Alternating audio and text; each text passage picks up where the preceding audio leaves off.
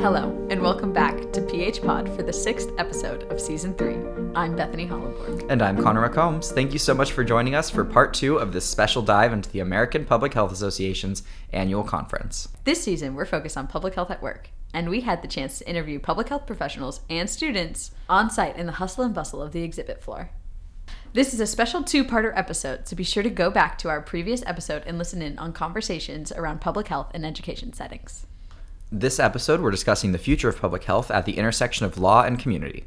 We interviewed Michael Curry, Nicole Huberfeld, and team Christina Dantum and Rhea Minoka to get their opinion on current public health work and what the future looks like. Let's get into the interviews. Why don't you go ahead and introduce yourself for us? So my name is Michael Curry. I'm president and CEO of the Massachusetts League of Community Health Centers, which represents over 52 community health centers across the state, out of over 300 practice sites, serving over 1 million patients. So could you tell us a bit about what you're working on right now? Yeah, so working on a lot of different things. So we know COVID is still here, it's still impacting communities. It's still impacting communities in a disparate way, so that we're still in the throes of that work as community health centers. Our patients, almost 70% people of color, a high percentage immigrant, are mostly poor, are living closer to the pain, as we call it, right? Socially vulnerable. And then the other piece that I'm excited about is we've pulled together almost 60 Black and Latinx leaders who run health systems in Massachusetts. We call it the Health Equity Compact. And they're at the table right now to figure out how can we move a health equity agenda in Massachusetts? How do we make sure there's diversity in governance? So when people are trying to figure out who to give a ventilator to, or who gets testing, or where the testing sites are, there's diverse representation at the table, so we make the right decisions about providing access and care. And COVID-19 has revealed all of this. Yeah, and of course, more recently, we've seen this with monkeypox. We're not just seeing community disparity with COVID. There are more men who have sex with men being affected by monkeypox, and that's caused some disparity in treatment. But even among them, men who have sex with men of color are the least likely to be vaccinated and the most likely to be sick. You know, one of the things I think is just so important, and you made that point well around COVID is just one of many examples, monkeypox being another. HIV/AIDS, right? We went through that crisis, that epidemic of dealing with HIV/AIDS. And my big frustration is to quote Shakespeare in his play Tempest, the past is prologue, right? How can we learn from the fact that we've been here before? And one of the reasons I think that is we don't know the past, right? We sort of survived the crisis, and then we just don't want to talk about it anymore, except for folks in the public health space and in the healthcare space. But we need the broader community to understand, as I'll mention on the panel today, the pushback to wearing masks was not 2020, it was 1918. It was the Spanish flu in San Francisco and LA, where people were protesting and defiantly taking off their masks because they felt like there was no pandemic. You know, one of the things I think is so frustrating about, public health in this country is I say we defunded our public health infrastructure. And then we were shot when it couldn't respond. So you want to talk about activism, or as we talk about defund the police. So if we want to talk about defunding and weaponize it in this one sense around the criminal justice system, let's have a conversation around the defunding when we knew there was a pandemic coming. It wasn't a matter of if, it was a matter of when. You make a really good point about the past and how we need to let it influence what we do both today, but also tomorrow. And building off of that, how are we bringing people to the table? I use a phrase that a political friend of mine said. He said, if you're not at the table, you're on the table or you're on the menu, right? So that is an interesting phrase to use. I've never heard and that. It's so powerful in so many contexts, right? Racial justice. Think of any marginalized community, and you think if you're not at the table, chances are you're going to be at the table or on the menu. And then, the other issue about how do you, get people to the table, and that whole saying is simple, stupid, right? Invite them, talk to them, go to them. And I think, one of the things I said at our most recent forum in New Bedford, I said, we want you to be health equity voters. People are like, oh, I'm an economic voter. I'm a women's rights voter, right? I'm asking them to add health equity. So when they meet an elected official, say, well, I'm voting on health equity. What are you doing around eliminating disparities in our communities? And when looking at the future of public health and this focus on diversity and equity and inclusion, what are steps we could be taking right now, things we could be doing today and tomorrow and in the next couple of months? I tell people all the time that there's a little black girl right now, as we sit here at the convention center in Roxbury, that's meant to find a cure for cancer, but we'll never know her. We've relegated that talent to a small population of people. And how do we now open that up so that little black girl can save our lives? I look at it as we now need to have an imperative, an urgency, a sense of urgency around this issue of inclusion and diversity. And the next time one of us is diagnosed with a disease, or a family member, a loved one is diagnosed with a disease, I really tell people, think about who could have solved for that if they were in medical school, if they had practiced as a physician, were doing research, and I think that's my message that I try to share. I think you make a really great point on specifically the idea that we treat diversity, equity, and inclusion as an obligation instead of what is just understanding that everybody has talent and thus we should have diversity, equity, and inclusion by default. Could you maybe tell us a little bit about some first steps to that? It feels like a really big problem that we've been trying to address. I don't think there's anything new under the sun, right? We know how to solve for this. We know how to address it, and the reality is it's systemic racism, right? If you really want to change something, I always jokingly say, you want to solve maternal health challenges in this country, put women in charge, because the urgency will be there, because people are vested and have lived experiences to bring to the policy. Most times, a woman will decide that's not good for women. A person of color will decide that's not good for the communities where I grew up, and they'll make the right decision. But we're not in the room, so we often end up on the table, at the table, and there's too many examples during COVID where that played out as well. That's amazing. Just being mindful of the time, we don't want to keep you too much longer. We really appreciate you meeting with us here today. At PH Pod, we do this thing where we ask for a short sentence. We try and say as much as we can with as few words as we can so that it's simple and it's usually more memorable. Thinking about what we're talking about here with equity, activism, trying to bring people together on these issues and make sure every voice is heard. What is your short sentence? Can it be a proverb? Sure. My short sentence would be an African proverb which says, rivers are filled one drop at a time. So will you go ahead and introduce yourself for us? I'm Nicole Huberfeld, the Edward R. Utley Professor of Health Law at Boston University School of Public Health and a Professor of Law at the School of Law. I'm also affiliate faculty with the Center for Anti-Racism Research and an affiliate with the Medicaid Policy Lab. Oh my goodness, that is one heck of a resume. Yeah, it really is. So our first question for you is, what are you working on right now? I am currently editing 2 books. One of them is The Law of American Healthcare. We're going to put out the 3rd edition next year. I'm also working on editing David Jones's book on health in the Mississippi Delta. I'm writing an article that has been something that grew out of the problems that federalism created during the pandemic, making it hard for the federal government, states, and localities to coordinate their work during the course of the pandemic, and the weaknesses that it's revealed about how much we rely on federalism and what happens if states won't play ball. Because then in many instances, there actually will be no federal money or policy in the states that refuse to play.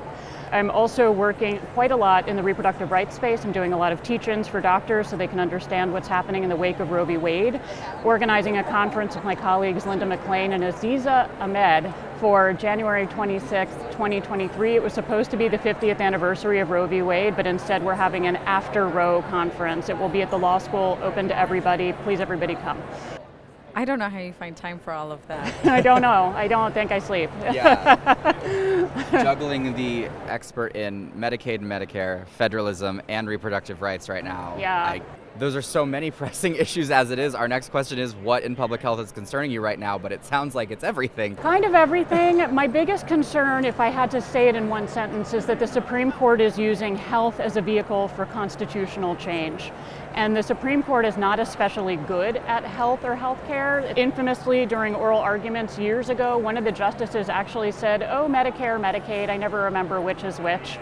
And so when healthcare is a vehicle for change in the law, it's always an uncomfortable fit because you're never quite sure that the facts on the ground are going to be right.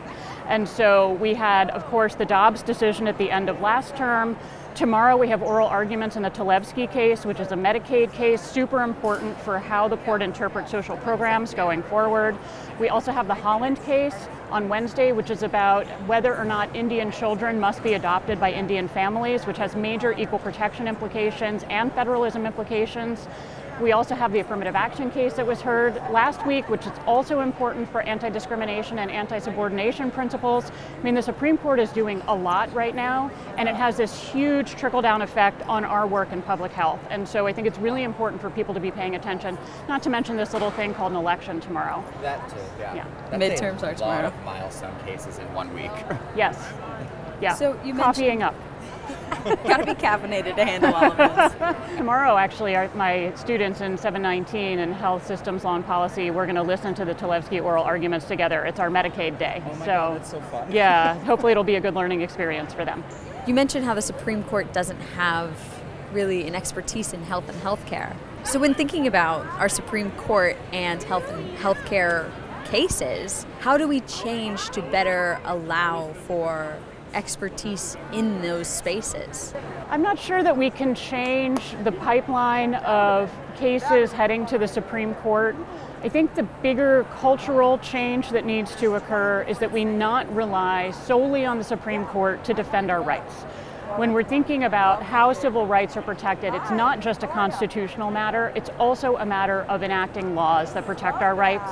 And I think for a long time, really since the civil rights era of the 1960s, we have relied on the Supreme Court to always provide that protection.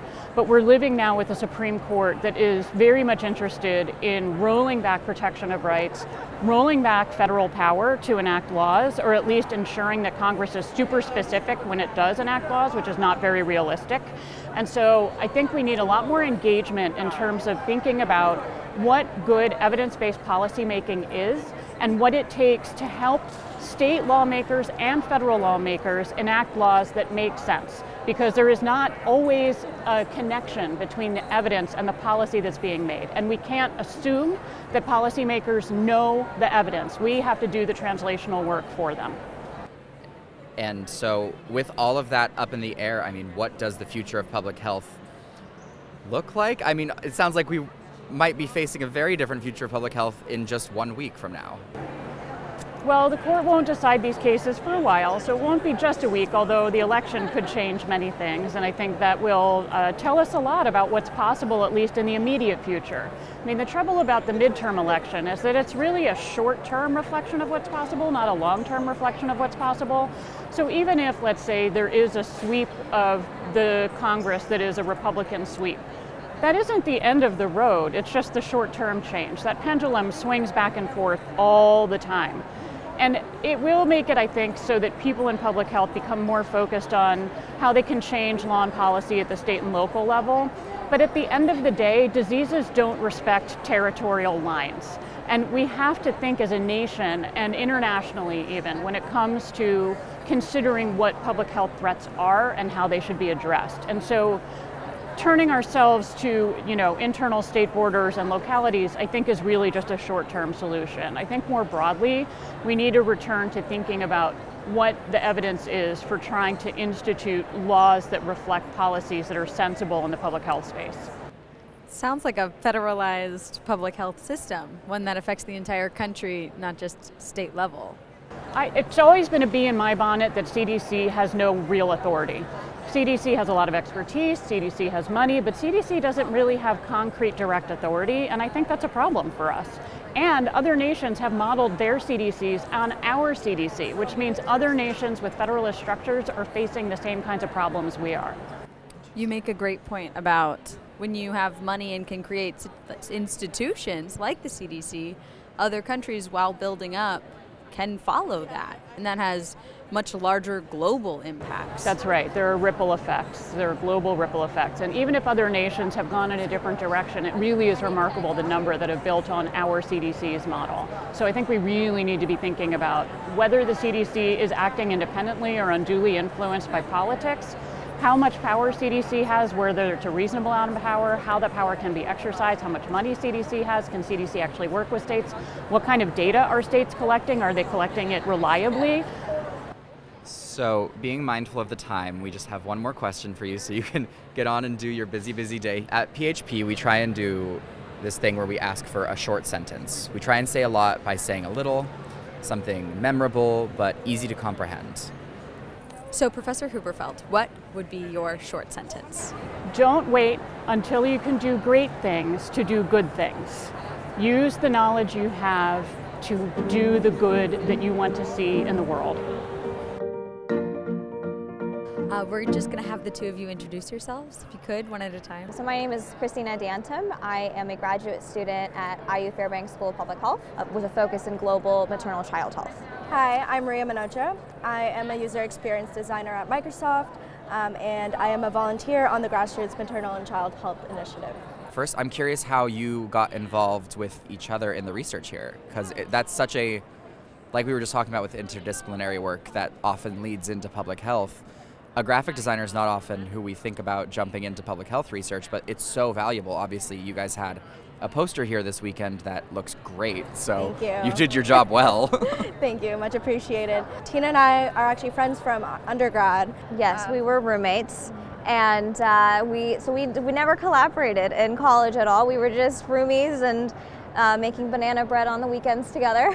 Then we went on to our respective careers, Ria becoming a UX designer at Microsoft and I going on to graduate school in public health, and we realized that all of our work is impactful only if it connects to people and engages people. I thought Ria would be a wonderful addition because she has such a keen eye for understanding messaging and how to connect with people. We knew that she would take very good care with the work that we were doing and would represent us well.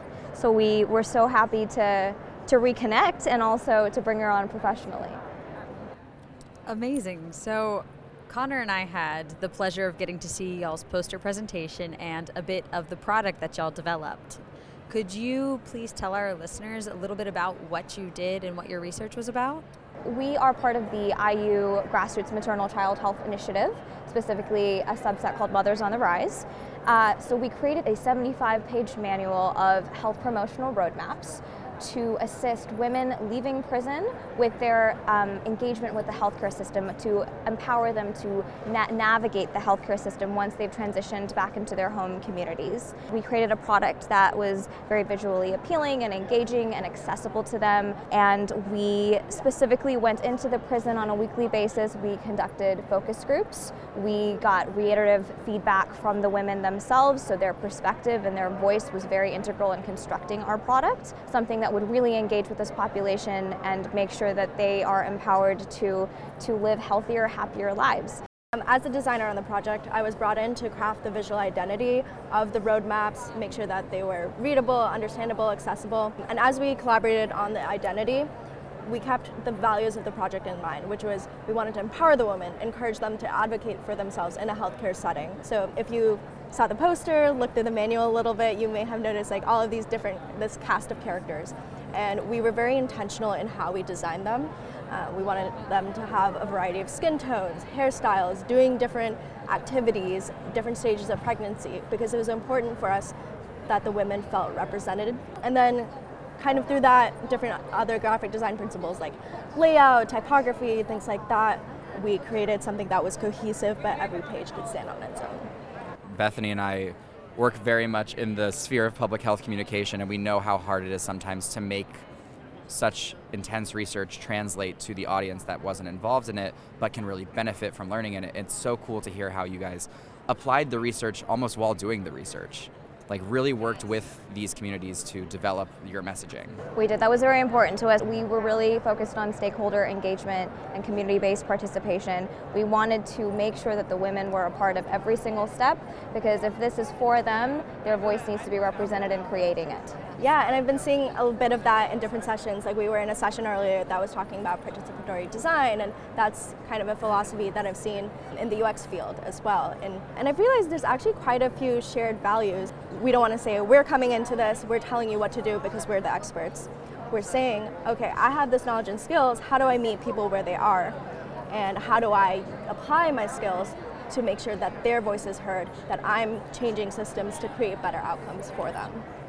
So, this is a product that y'all are piloting in one prison right now, I believe. Yes, we are. So every single manual that we've created will be distributed to every woman as she exits the Indiana Women's Prison. And we are currently in discussions with different prisons across the country. So the women that we worked with specifically were pregnant or they were recently postpartum women. And so we have worked with this community specifically, and we hope to ultimately distribute it to other prisons and increase access to care overall. I mean, it's so cool to see you guys doing so much impactful work as students. I mean, you're here at APHA presenting this as, do you have your MPH yet, or are you working towards it? I am graduating in the spring with my MPH and then hopefully headed to medical school after. So then what does this partnership look like in the future? Because you're coming from Microsoft and graphic design, Rhea, and you're getting your MPH soon to graduate. Are there plans to further this partnership? Absolutely. Well, first of all, she's never getting rid of me. And some of the other things we're interested in are kind of expansion, so figuring out who our partners are in different states. And that reminds me, we initially wanted to target women who were previously incarcerated, who were transitioning into their home communities. That is a very specific population that we're working with very specific needs. But as we've received feedback from other people, people have come up to us and said, this is a manual that can help all women. Yeah, I mean, I found myself, even though I made the manual, I sometimes look at it and I'm like, okay, this is what I have to do for my appointment. It's helping everybody, including the two of you who made it. Yes, yep. It is nice to have as far as health literacy goes, just a one-stop thing that can just give you what you need at the bare minimum at least. Yes. And direct you if you don't normally have those resources, because so many people coming out of prisons, of course, don't have the resources. They don't have connections to a doctor already. They have to find these things out, and it's so amazing to hear that this work is being done. Yeah, and that's an amazing thing about when you focus on a very specific population. You can really advocate for the topics that they care about, which was what came out of the focus groups. The women were really influential in talking about what was important for them to learn and know about, and that guided what was included in the manual. It is so amazing to see and hear both of your perceptions of what public health means to you at the core and how well they complement each other. Having the voices heard, having equitable health are both so important to that greater overall care and access to a healthy and happy life. Yeah, and it's so great to hear that the podcast is focusing on this interdisciplinary work, because I think the more and more we have these conversations, we realize a lot of these fields have shared values and have so much we can teach each other. And our part was only one small part of this whole initiative. We created the roadmaps, but the rest of our team are doing amazing work in faith-based communities and creating programs in that area. And we've created a coordinated system of care for mother-baby pairs coming out of the Leith Unit Nursery at the Indiana Women's Prison. And so what's really awesome is that the outcomes of that program is that not a single mother and baby pair have been separated, and not a single mother or woman has gone back to prison after going through our program. I mean, when you're talking about the impacts of a program, like no one going back into the incarceral system, no parents getting separated from their children when they've already been through the incarceral system, is amazing statistics to see, to just show that this has such an impact on the people that are going through it. This is something I really love about the Mothers on the Rise program, is they don't say, okay, we're just going to tackle one specific problem. They think about the whole journey that a woman goes through as she leaves, and they target different things and create all of these support systems. That is so wonderful, and it's so amazing to hear about this work you guys are going forward. And I can't wait to see where it is in 5 years. How many? It sounds like it's growing fast and it's hugely successful. I cannot wait to see how it grows. Thank you so much. So we have one more question for you guys. It's something we do here at PHP. We try and ask for a short sentence. It's a short and memorable phrase that kind of encapsulates what we've been talking about, or your view on public health, or just anything you want to leave our listeners with. We do have a tagline for our organization, and it's called #AskTheWomen. I feel that sums it up pretty well. I think don't assume you're the smartest person in the room. Everyone has something they can teach you. PH Pod is brought to you by Boston University School of Public Health and Public Health Post, which informs and inflects the broader conversation in health and social justice. Every day we feature new articles about the health of the population. Join the conversation by following us on your favorite social media. You can also subscribe to the PHP Friday Roundup and see our stories of the week delivered directly to your inbox by visiting publichealthpost.org. Thanks for listening.